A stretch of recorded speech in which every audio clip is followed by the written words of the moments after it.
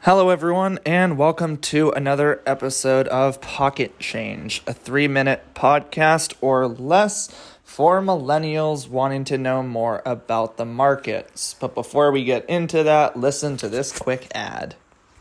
All right, thank you so much for listening to that. Now let's get right into it. So yesterday, the stock market at the low had dropped about 800 points. And why is that? Why did it drop to 800 points on September 21st, 2021? Well, that's because of China. China.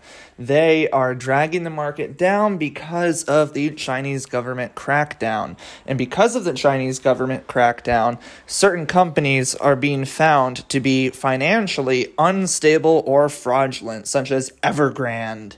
And Evergrande is a huge, market maker in China, and I believe that they help a lot of other companies, with their financials and whatnot. So if Evergrande is going to go down, then so is the Chinese markets, and so is the U.S. markets, because you never know what that means for those specific Chinese stocks.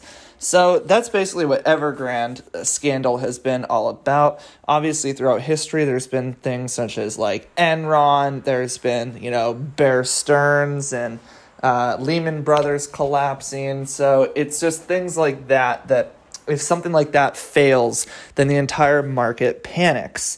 So that's one reason. And then today, as of September 22nd, it's a Tuesday, things have, slowly come back to normal, and, the market is up.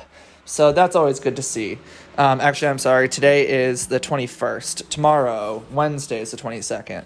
So anyway, the market has slowly recovered, and, I always buy the dip. I always try to buy the dip, and that's the best way that you can average up or get in sometimes on a really good cost basis. So, always try to look out for buying opportunities like yesterday. The market should always bounce back. I'm not sure. I'm not a predictor, but I'm not sure if this is going to be a long-term effect. I don't think so, in my personal opinion. So only time will tell, and we shall see. Thank you guys for listening, and see you soon.